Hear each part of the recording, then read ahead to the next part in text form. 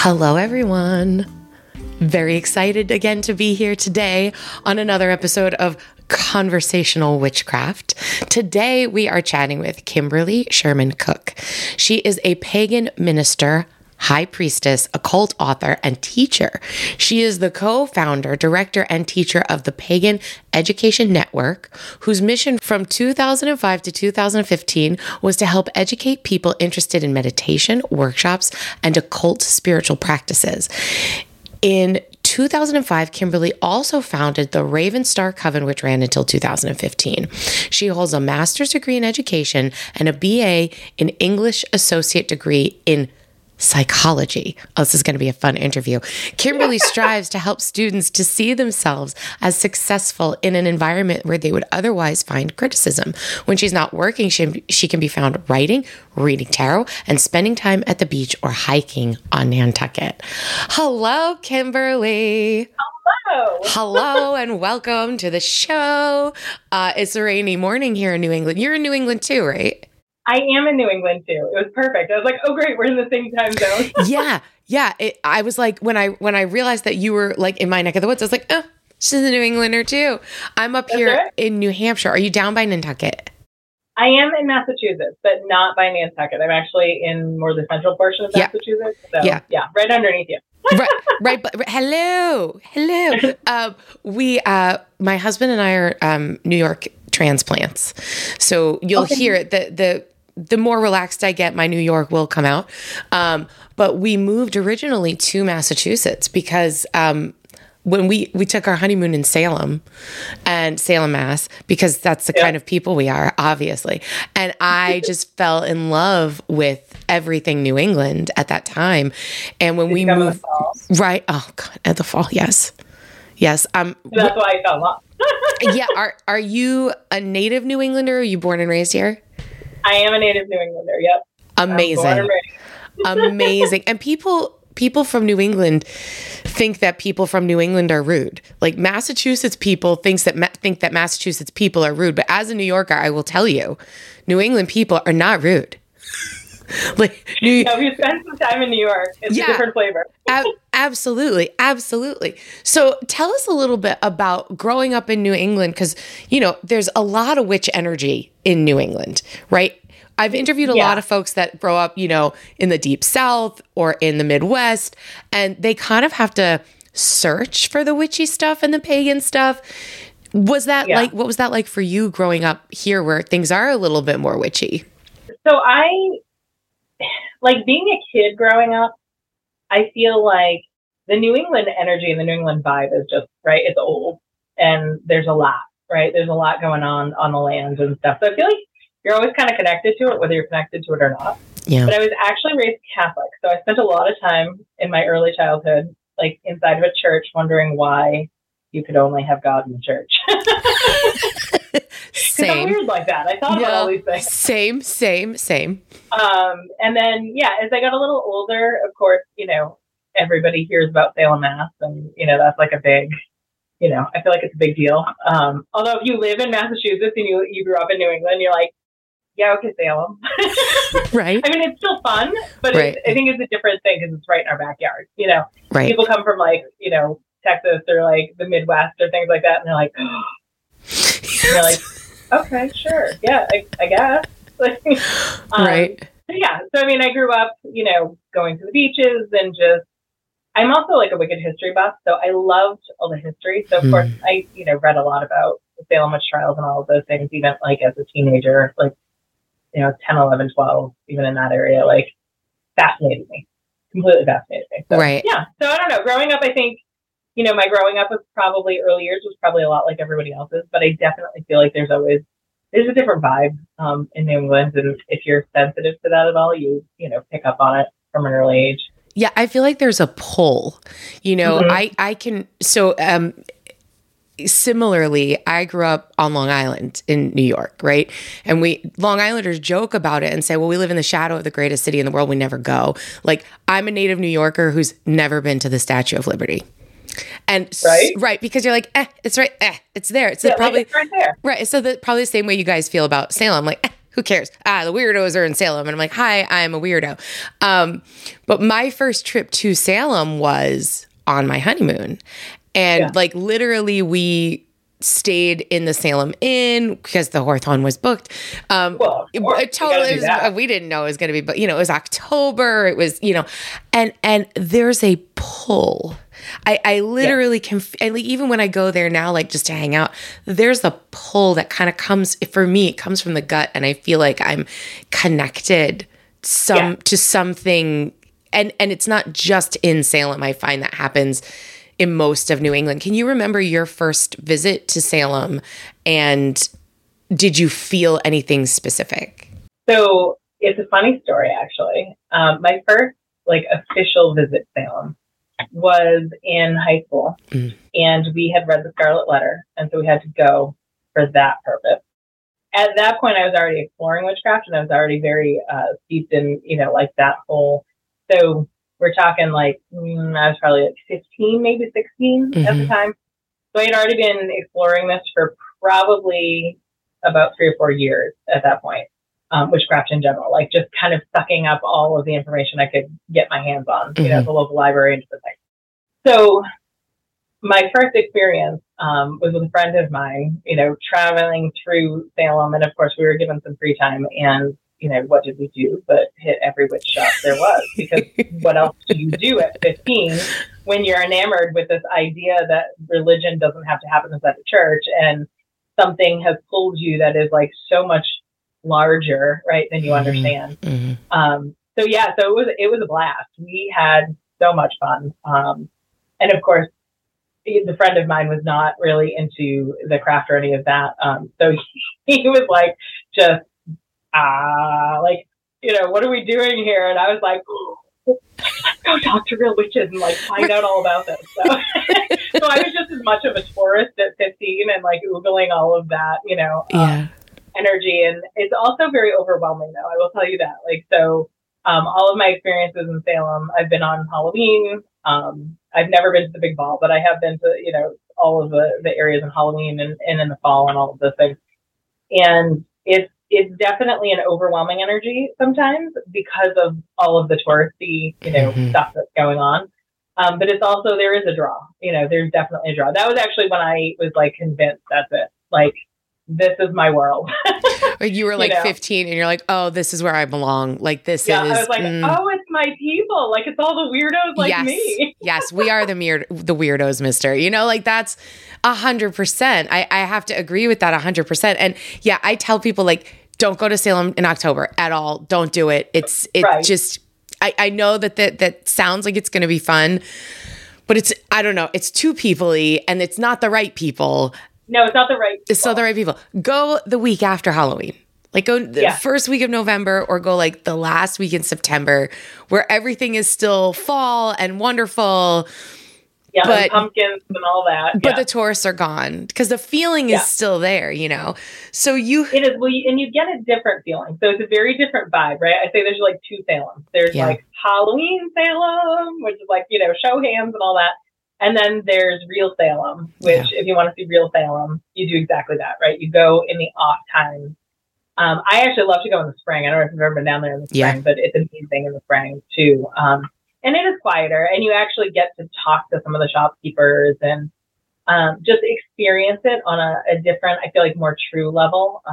And there are some really great people out there. I know people have different opinions about, the witches of Salem, but I've met some really, really amazing people over the years there, and some shopkeepers that truly have a knack for what they do. And I've had some great experiences. So yeah, absolutely. And I feel like maybe we're of the same generation where when we were coming up and finding witchcraft and finding paganism, like you said, you touched on earlier, said you were, in your teens and you were all over the library, because we didn't have TikTok and Instagram to learn witchcraft from.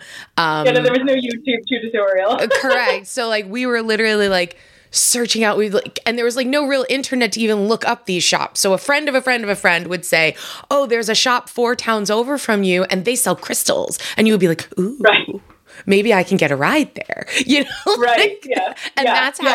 that's how we learned. So when you go to Salem and you actually have, it's like a mecca of all these different shops, and you can really connect with people. I think that there's a value in the learning of craft from others. And that's such a great way to do it in person. And it's also great because you can feel somebody's vibe, like you can walk into a store and be like, this isn't my vibe. And then go to the one next door and you're like, oh, my people, Right. You're like, oh, this is my vibe. Right. It's kind of like cooking, like everybody has a different flavor. Yes. So I love to say Witchcraft has many, many, many, many flavors, right? Yes. Everybody has a different flavor and you just have to find your flavor. Right? Absolutely. Like, this is me. Okay. This resonates. Yeah. So you go from this similar, it sounds like my similar upbringing of very, very Italian, and we were Catholic, very Italian Catholic, like strict blinders on. There's nothing outside of this upbringing. And then you're like, ooh, but what about this? And what about that? So how do you go from that kid to I'm in Salem, my mind is being blown wide open. And then what happens on your path? You're 15. Then what happens? So then we have lots of really tense conversations with my parents who find my books and are like flipping out. Like, oh my God, she's a satanist. Really? Yeah. No, you know what though? I will tell you this. So now, right, flash forward like 25 plus years. Right. And my parents are like my biggest supporters. However, back when I was 15, they're like, whoa, what is happening here, right? Because this is all we know, right? I had a French background, like it was French Catholic, so it was the same kind of thing though, like, Mm-hmm. And it was very much like hush hush because my grandparents couldn't know about this because this would have been like, oh yeah, right, like oh, world shattering.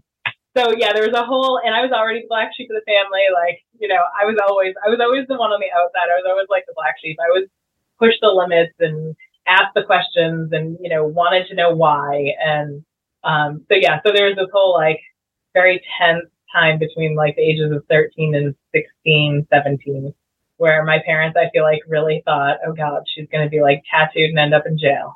I am tattooed, not in jail. I mean, not for witchcraft anyway. Like no, but so I think it can, again, framing it, right? And you touched on this earlier about us being, kind of in that same generation, right? It was not really like the Salem witches were a thing, but outside of things, it was not really a thing, right? People grew up in neighborhoods and you were raised Catholic and you did your thing and you went to church every Sunday and that's life, right? Right. And I went and rocked the entire boat of, well, I'm not going to church anymore. And I'm not sure that, confirmation's the right thing. And I don't like, whoa, like put on the brakes, right? You did that? You literally told your parents confirmation might not be the thing for me? Yep. Okay. Literally, you're my hero right now. You know what though? Sadly, I was still confirmed. Well, of course, because you're 13 and your parents say you have to do it. So you have to show up. I was like, I don't know that this is bad. I told the priest that too. I was like, I struggle with your philosophies of religion. I don't know how to explain it other than I was just really like firm on the fact early on in my life where that didn't fit. And there was much more, there was something much deeper, like, whether you want to call it like past life stuff or whatever it was, karmic stuff, there was a very deep sense within me that like, this is not how this goes. I don't know what you people are doing. Right. So, you knew from such an early age who you were, what you felt inside. And although you couldn't articulate it, you knew what didn't feel right to you spiritually. Right. I think that level of self-awareness at such a young age is, like I said, you're kind of my fucking hero right now. Like legit, like, I don't know if I can be a good hero, but no, but that's amazing. Again, to know yourself at such a young age kind of sets you up for being a kick-ass adult. Most of us don't get to that point until we're like in our 30s. So like, I get it. Yeah. That's amazing. I was going to say it was also tough because, it's hard to be that self-aware and be surrounded by, 13 to 16-year-olds that, all they want to do is drink and get high and like, silly. And you're like, this is not all there is to life, So you try to like put on the show of, being yeah, okay, I can be that person, but it's really hard. It was really hard. And I did have periods of like depression and things through that time because there weren't a lot of people that could relate to me. You know what I mean? And that I feel like can be tough, which I can now relate to. Like I see it in students and things when I'm working as a teacher. And I think it makes me set up well to connect with those kids because I do understand what that was like. But it's tough. Yeah. It's tough to watch other kids go through that or, go through that yourself. But that actually, in the end, really started to fuel the book. So that like all of those experiences eventually led to, what came of it. So anyway, I'm sorry, but I interrupted you. No. That's incredible. And I think that you really, you have to take into account those experiences as you go through whatever your working is in life. And, most people, including myself, and as we're talking about this, we don't choose. We don't wake up one morning and go, I think I'm a witch. I think I'm a pagan. Like you just sort of, you find it, or you go, this doesn't feel right, but this other thing does. Or I'm not sure what this is, but I know that the path I'm on isn't the right one. And so I'm going to just look at this and look at that. And I think that's one of the things about, finding a pagan path that's so liberating because you don't have to fit into those rules, right? God, as you said, God isn't only in church. It's not just in this box, right. It's not a box. Spirituality, divinity, energy,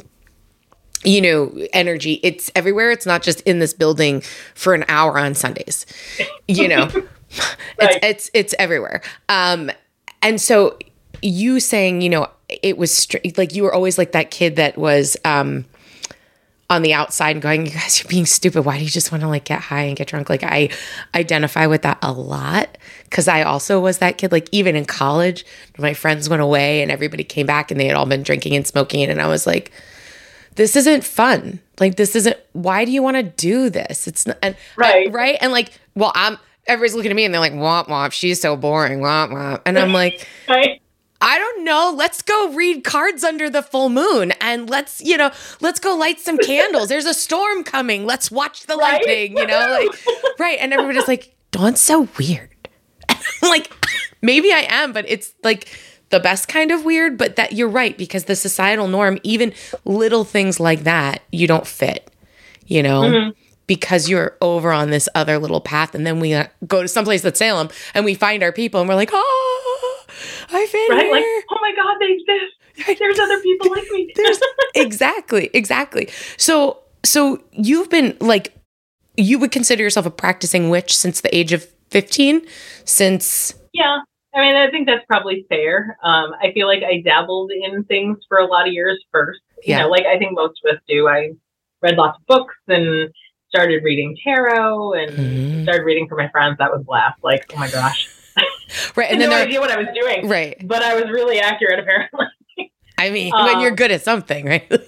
Right. I would laugh. I would always be like, I just thought I was making that up. Okay, cool.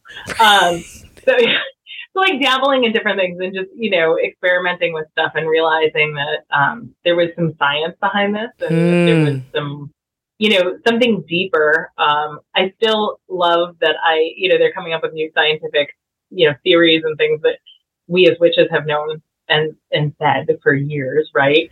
Like, oh, we can finally tell there's an aura. No, really? But I love that because I'm like, look, confirmation, people. Right. There is actually science behind a lot of what we do. Can you give us an example of one of those pieces of science that is something that really surprised you as you were learning it? I feel like, honestly, it had a lot to do with energies and auras and like the energetic field. Just the fact that science could finally, look at and prove that, even simple things like, I remember watching these experiments of, them like cutting a leaf, but then the leaf still feels like they could actually image it and see that the leaf still thought that part of itself was there or things like that. It gave a lot of, I think, foundation to that understanding that there's more at work than we realize, right? And just because people sometimes say, oh, well, that's just hogwash or you're just making that up or things like that. There's actually some more and more science, I feel like, all the time coming out that, says actually that might not be true. Like there is actually a connection there. There is something, the fact that people's energies and their auras and like that we do give off these signals that we don't even realize sometimes that we're giving off. So one of the other things that was really significant for me around that age was, like most, children that are going through puberty, a lot of things happen and happen quickly. One of those things was a huge heightening of that psychic ability for me. And the fact that spirits were starting to talk to me and things were happening, and I was very empathic and didn't know what that was or what it entailed or how to control that, right? It was very alarming to me because, feeling anybody that senses other people's feelings and emotions and all of those things, like it can be extremely overwhelming, especially at a teenage level. You're feeling all of your own feelings and now you're feeling everybody else's feelings, right? And everything feels like it's turned up to 11 and you're like, I can't, being a teenager is hard enough. If you're empathic or psychic, like it's just horrible. Yeah, it's almost frightening. It can be frightening. So just learning that, so having science and, like paranormal investigators and things like that start to be able to bring out some of this information that like, hey, there really is something to a lot of this, I think just gives it further backing for a lot of witches and, pagans alike that like there really is something connected to this that, we're not just feeling it, it is actually, there is actually a lot to it. So a lot that we still don't understand. So I love the science of it.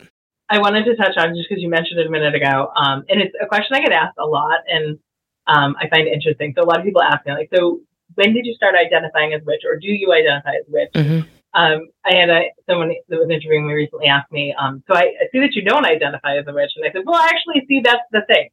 I feel like just like there is, a lot of exploration in your own self, right, when you're learning and becoming, I feel like I ascribe to a lot of different titles, right? And I don't necessarily fall into one particular thing. So I do identify as a witch, but I also identify as pagan. And I also identify as, a priestess. So it just depends on really the hat that I'm wearing and the role that I'm taking on at that given moment. So does witch encompass a lot of that? Yes.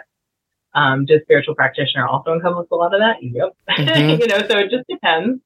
But it's one of those weird things that people often go like, that have read different things that I've written or articles or whatever. Did you identify as a witch or not? Like, yes, but no. Like, I don't like to be in a box ever. Yes, agreed. And those terms get, for me, I flip-flop between witch and pagan because a witch is someone who does anything that is a ritual, right? So anything that, anything that's a ritual, practicing witchcraft means like literally anything that is a ritual. So like if you're washing your hands with intention, that's a ritual. If you're lighting birthday candles on a birthday cake and singing the same song at your birthday every single year, guess what, people? Ritual. Yep. Okay. Like I know my favorite kind. Right. Because it involves cake. Right. So like, but I'm also, I would say pagan because I don't follow an organized Christian religion. Right. Yeah. So pagan is not following an organized pagan, not following an organized neo-Christian or Judeo-Christian religion. Yeah. But I got a bajillion different deities, hanging out on my altar. I've got, ancestors, I've got fairies, I've got, same. Witch, pagan to me, I use them interchangeably, Yep. And I like that you brought that up. Eclectic. Very eclectic spiritual practitioner. And again, why we got to pick a word? Like, can't we? I know, right? Today I feel more pagan-y. Tomorrow I might feel more witchy. Why I got to pick a word? So now I've totally lost my train of thought because that was I'm sorry. I that's know. totally fine. You're talking about the science of witchcraft and the science of this stuff, right? I just had to say, because you're into this sort of thing, one of the things that I love is the neuroscience that directly dovetails into witchcraft, right? So if you read books on neuroscience, you read self-help books or business books or, any kind of meditation books, things that have been scientifically proven to help, manifest the life you want or change your brain waves. Guess what, people? Yeah. Don't you laugh? I always laugh. I love reading, especially in education. We get a lot of that stuff. And I always just chuckle. I'm like, you're okay. Don't talk about witchcraft. Right. Just saying. Right. Like, what's the first rule of witchcraft? Don't talk about witchcraft. It's unbelievable the techniques that they teach when it comes to these sort of things. Right. Writing your goals. Okay. That's witchcraft. If you're perpetually writing a list of manifestations and you're putting intention in or, all these things, like they are literally. Right. They're literally the practices. They're literally the practices, right? So that brings me to the next question I want to ask you about. You have a degree in psychology, right? So in what way does your witchcraft or your paganism inform your background in psychology or vice versa? So I think that probably is a really great question in the sense of, right, how does that influence or how did that influence me? So like most people, I feel like there were a lot of, traumas and things, right, that happened like most of us between the ages of, we'll say 13 and, 25. And just that whole process. And at that time was when I was also going through that minor in psychology and, really delving into that and realizing I really enjoyed it, but it wasn't going to be my life path. But it helped me to really frame, right, a lot of the things that still bothered me and I was still working through, right? It helped me frame a lot of the traumas. It helped me understand more deeply, like, why we behave the way we do. Right, because a lot of the, and I talk about this a lot in the 13 moons, but why do we perpetuate the same cycles? Why do we repeat the same behaviors, right? And how do we get to the core of those things?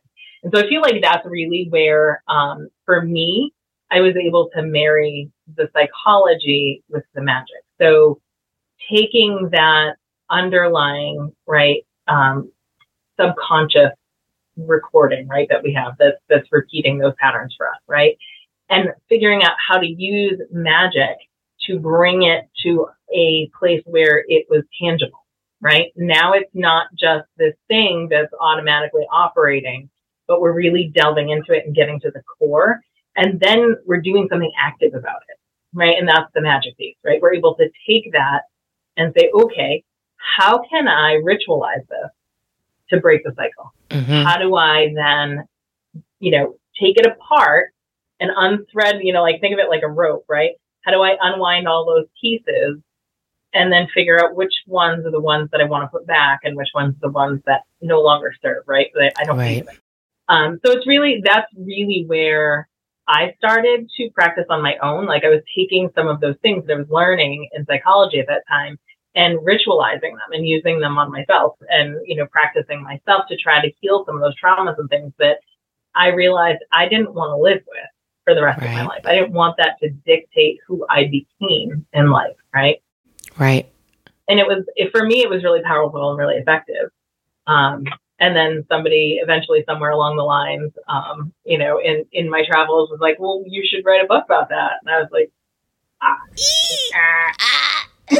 really? Yes. Who wants to read about that? Yes, really. And on that note, we're going to take a quick break, hear from our sponsors, because when we get back from the break, I want to dive into your new book, which is In the Shadow of 13 Moons. And I really want to dig into that. It's awesome. We'll be right back after hearing from our amazing sponsors.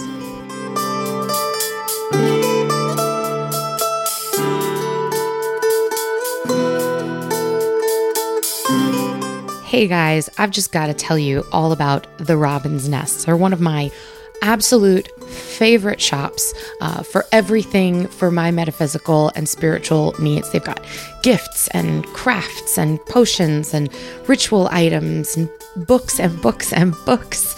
Of course, candles and crystals and ritual wear. So many things to help you on your spiritual practice. But what really makes the Robin's Nest special is the owner, Robbie Packard. She does so much to bring community and friendship and openness, welcoming people into her space at the Robin's Nest, but also into this spiritual space of anything pagan, witchcraft, spiritual. If you're local to Massachusetts, you've got to go check her out. She's down in Bellingham, Massachusetts. And if you're not local, please check them out online at therobinsnestma.com. She's able to ship all over. She's able to get you what you need. She's available for questions. And of course, they have tons of online workshops and classes and rituals. So really a way for you to connect with a spiritual community right now from your home. Check them out, therobinsnestma.com, and send Robbie a little bit of love from me, because when you meet her, when you go to her shop, you are going to be transported into a world of loving magic and community growth. At Cucina Aurora Kitchen Witchery, we are constantly bringing people together around great food. We help you make your own mealtime magic at home with our line of delicious infused olive oils, authentic risottos, seasoning mixes for dips, and even our brand new line of coffee for moon magic and seasonal brews. Keep an eye out this spring for our fabulous new line of magical marinara in roasted garlic pomodoro, and coming soon, sweet basil pomodoro. Not to mention cookbooks, cutting boards, and wooden spoons for all your kitchen witchy needs. Visit us at cucinaaurora.com, on Instagram at Cucina Aurora, and on Facebook at Cucina Aurora/food.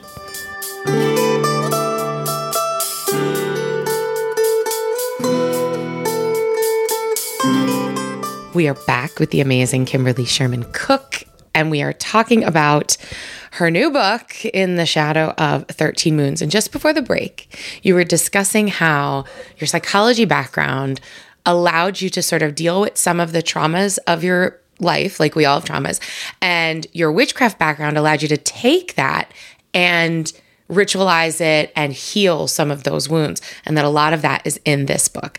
And for me, that's one of the things that is so important about my practice and my witchcraft. And I'm going to say this, people are going to get pissed at me. I say it all the time. Okay. You can't just light a candle, carry a stone with you, do whatever you're going to do, read a tarot card and be like, my trauma is healed. Like, it's just, you have to do the actual work of people like, I'm doing shadow work right now because I didn't wear makeup to the grocery store and I hate my face without makeup. That's not shadow work. Okay. Shadow work is looking at the gritty, awful parts of yourself, your traumas, all of those things, bringing them into the light. And the witchcraft is half of it. But real therapy and real psychological work and real mental health is the other part of it, right? So one of the things that I love about what you're talking about here is how you marry them and how you use them both together to create healing. So let's talk a little bit about this book, because you focus a lot on, well, first of all, what do you mean, the shadow of the 13 moons? So In the Shadow of 13 Moons came about because the book is all related to using the dark moon and new moon cycle as opposed to the full moon cycle. So we are on the shadow side of the moon.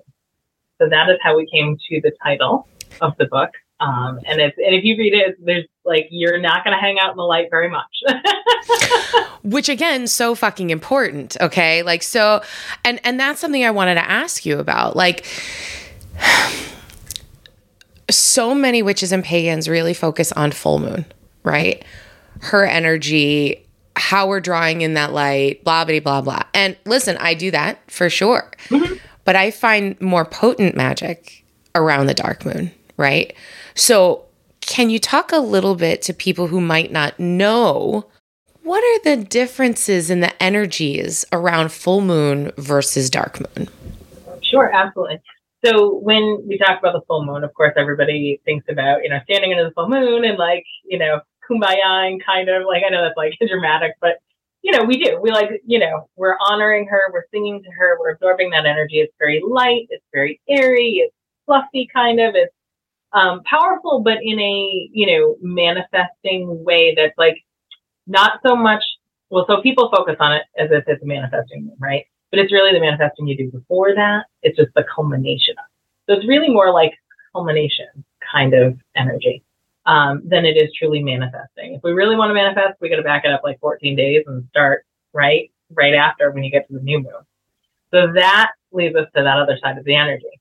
So once the full moon has passed, we're actually going into like these constant like mini cycles. So if we think about the wheel of the year, right? We talk about the light half of the year and the dark half. The moon cycle is really that same thing. So we're talking about the light half of the moon cycle, right? Where we're growing and then we peak. But then we go down to the dark half of the cycle. So we're, minimizing that energy. So the energy when it's waning starts to feel, I feel like a little bit more introverted, right? So it kind of draws you back in a little bit. So let's take another look. Where are we at now? Do we need is there something new we need to look at or manifest? Or what are the problems with what we tried to manifest? What do we need to work on, right? So it's asking us really to look at that. And then the dark moon itself, to me, has always felt like, I think I describe it in the book like this, but it's like an inky purple energy is how I can describe it. It's much thicker. It has like a different viscosity, so to speak. It's, more almost like blankety. It feels like it kind of blankets you, right? Whereas, the full moon is more like, we're up here. The dark moon is much more like, okay, come on in. Like, I'm going to draw you in, but we're going down, right? We're going down into the underworld. We're going to really look at what's going on. And it's not for everybody, right? Because that's a tough place to be, right? To lay yourself bare and strip off all of the masks that we wear in the outside world and really look at ourselves and really look at that energy, right? And the things those are the cycles that are functioning, right? Constantly functioning. And those are the cycles that ultimately power that lighter half. And so it's a tough place to go sometimes, right? Absolutely. And not everybody likes the feeling of that. Absolutely. But I feel like, much like you, it's some of the most potent and powerful magic. And it was probably the one thing that was missing from my practice, which is, I think, how I ended up starting to kind of marry these two things together, right? Was because, again, we go back to, I told you, I question everything all the time, even now as an adult. And I was like, this is like great. Everything's full moon, like light, happy, everybody on. What about the rest of the full moon? What about the rest of the cycle? What else? What are we missing? I felt like there was this pocket, this hole that nobody wanted to talk about. Yeah. Right. Because it was somehow like dark or bad or, that kind of thing. And of course, so what did I do? I was like, ooh, let's dive in. Well, yeah, because people are, listen, human beings are kind of like programmed to be afraid of the dark, things we can't see, what's hiding in there that might jump out and get me. So I'm going to just kind of grit my teeth and bear it and get through the dark time until the light's going to arrive again. But I have learned similarly, I feel a peace around the dark moon. I feel quiet and introspective, and that it is time to kind of just hang out with me and go, okay, how you doing? Let's check in, right? And for just my own personal self, like I'm very extroverted and I'm very animated and I'm always go, go, go, go, go, go, go. It's just my lifestyle. Yeah. Dark moon allows me to go, okay, can we have a minute? Can we check in? And similarly, I have found that in my adulthood, since probably the age of 34, that I'm much more comfortable in those spaces instead of the full moon kind of energy and hey, and illuminate everything. Like I can do that. And I do that in my daily practice, in my life. But the dark moon is for me. Right. Yeah. So I love that you are focusing on the darkness and the inner working. You talk a little bit in the book about dark deities. Yeah. And I'm curious about this concept of dark deities for you, because I think people would have a negative connotation to that. Right. So I think a lot of us tend, anything that says dark, right, we associate with evil. Yeah. Dark equals evil stuff, right? Right. But it's not. I mean, we're talking about the dark moon. We're talking about, working in those underworld energies, working in that really deep sense of self, right? Yep. Really reflecting on ourselves. And so the dark deity is really what we're referring to is the darker aspect, right? If we really, I told you I'm a history buff, you really delve into some of those myths, right? Athena is not always light and bright and happy. No. She has a very dark side, right? And there's a lot of deities like that we kind of shy away from. And the reason we shy away from them is because they represent those pieces that we don't want to look at. They call to our attention, like, and you're not getting away from them, right? Like once you have engaged, they're going to be there with the 2x4 to whack you if you don't get it, right? Yes, absolutely. And people, I feel like, are not necessarily, we're not trained to accept that directness as a society, right? Even in witchcraft, we like to focus on the light and the bright and the positive reinforcement and the positive energy and it goes on and on and on. But really, if we want a full experience of witchcraft, we also have to be willing, just like our ancestors were. Like, these deities didn't come from nowhere. Our ancestors didn't practice with these darker deities once in a while if they kind of felt like itching on it. Like, they delved into that, right? Yeah. And we have to remember that we can also do that in balance, right? We have to be able to be willing. And I feel like there's a couple of things happening there, right? You have to be willing. You have to be willing to sacrifice. And you have to be willing to face the truth, right? And those three things can be really tough.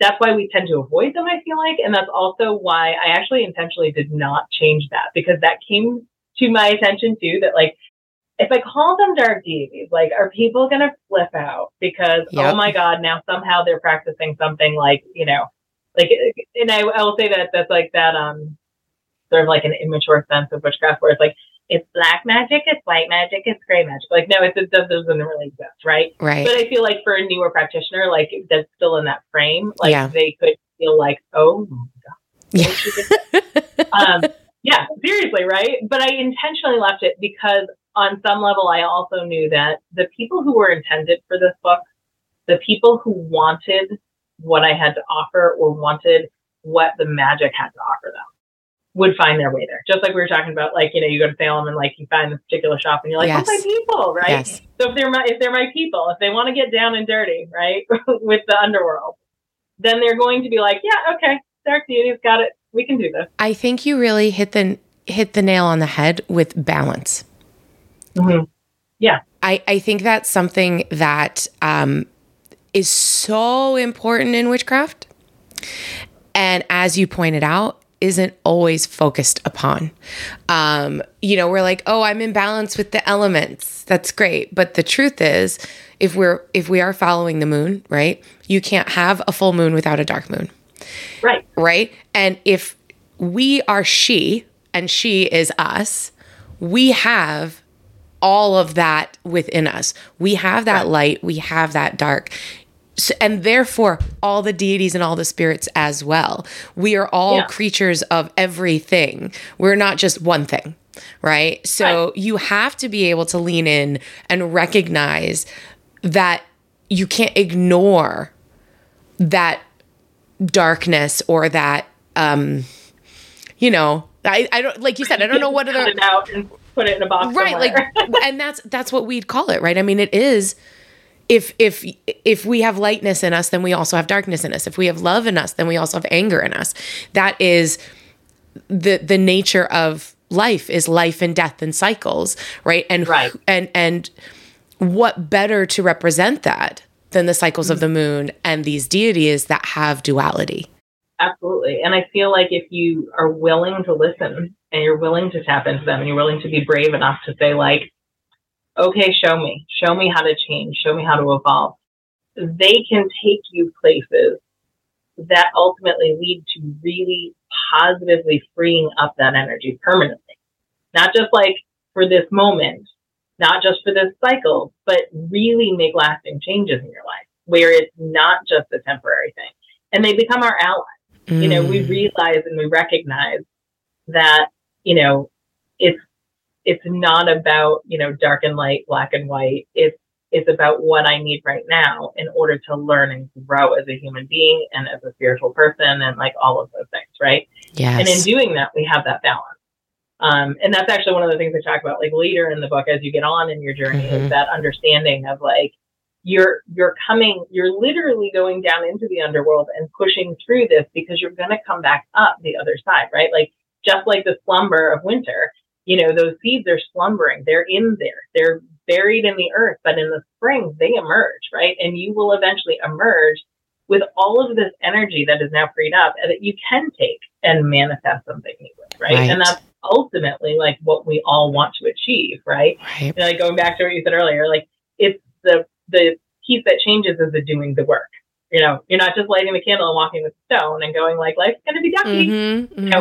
You're actually going in there and you're saying like, okay, I'm ready for this. Like, hit me with it. Like, what do I need to do? How do I get to the core of whatever it is and push that envelope so that I can come out the other side? Right. Amazing.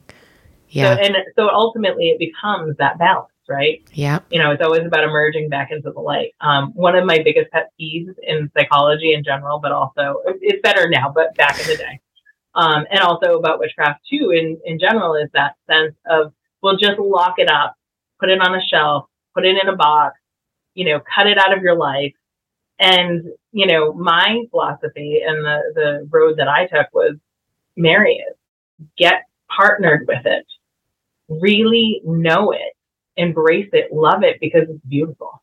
It is a piece of you that helps you see life and the world in a different light. There's nothing wrong with that, but we do need to fix the fractures, right? You need to fix it so that you're not trying to separate. You're trying to bring it back together and marry those energies together. Right, because and when you're talking about that, I'm hearing the words like, trauma and abuse and things like that, like really, grief.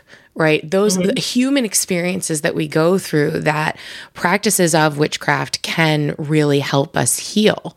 And you don't get over it. You don't get over those kind of things. Like you don't just like you said, there's a lot of witchcraft that's like, let's just cut it out, or, cut the cord. I've done 100 bajillion cord cuttings with negative family members. And guess what? They grow back overnight. It's not something that you can just, energetically surgically remove.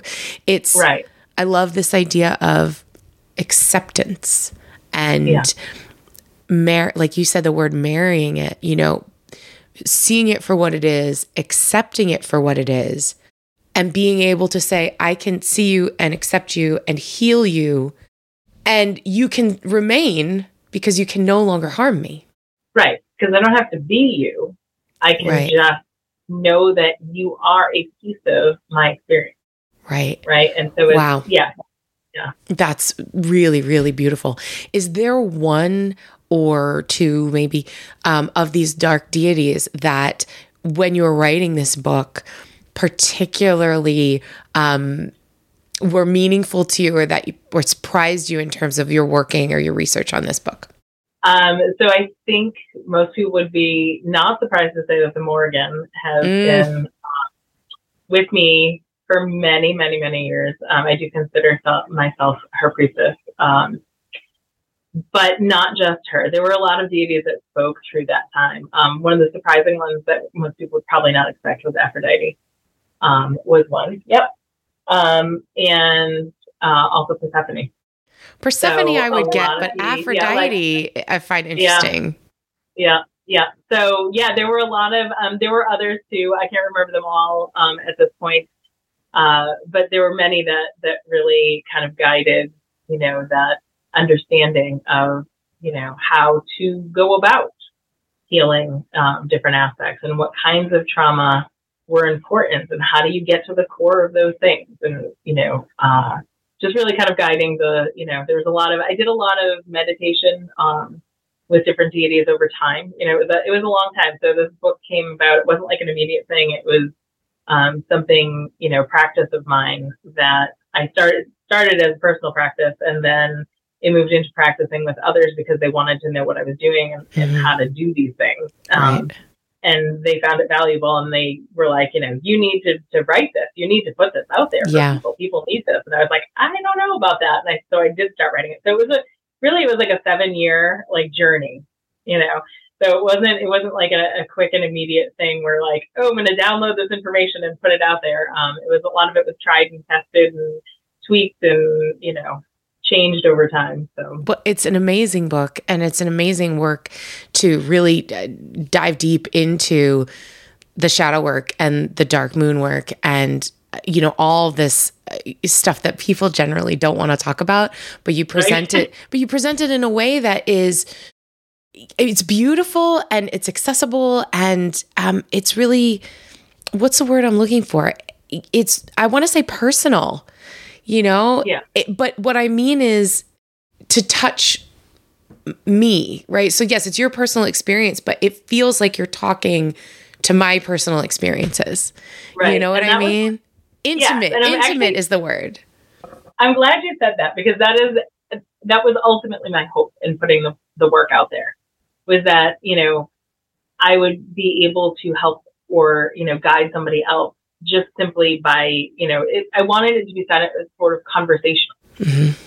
It's almost like you're sitting down having a conversation with a friend. It's not judgy. It's not, strict or restricting. Like, I wanted it to really feel like, I can give you this information and you can make it you. You can make it your own. It's not it's not dogmatic in any way. So I'm glad that you actually said that. That makes me feel good. Yeah, really. And again, like, the subject matter is so important.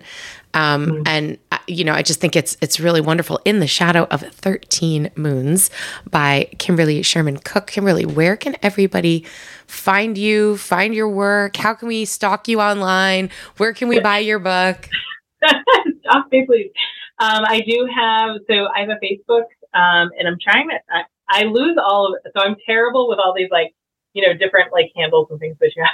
But if you look me up, I am on Facebook. I am also on Instagram, though I'm terrible at posting on Instagram, but I'm trying to get better at that. I do have a Facebook page. I have a Facebook page. I have an author page, and then I have my personal page. So either one of those. The author page, I feel like, is Matic Moon.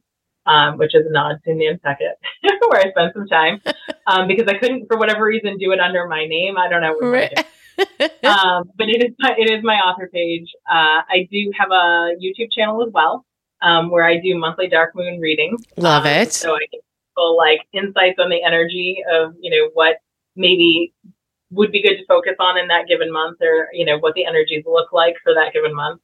So I started doing that this year. So you can certainly look me up on YouTube. And then I also have my website, which is KimberlyShermanCook.com.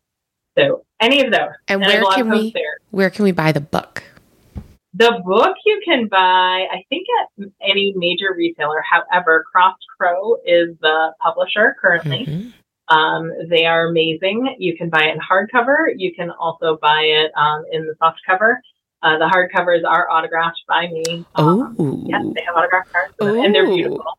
They have a beautiful cover. I designed the cover, and then they helped me sort of make that come to life. So they're amazing. Amazing. Wow. They are an amazing publisher. And of course, wherever books are sold, you can buy In the Shadow of 13 Moons.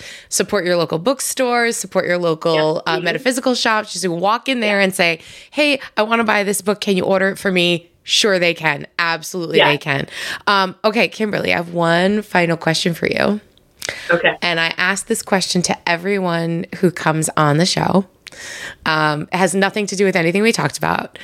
If you could have me, as a kitchen witch, make you one magical meal, what would it be and why? Oh, my goodness. That is a big question. It's a big question.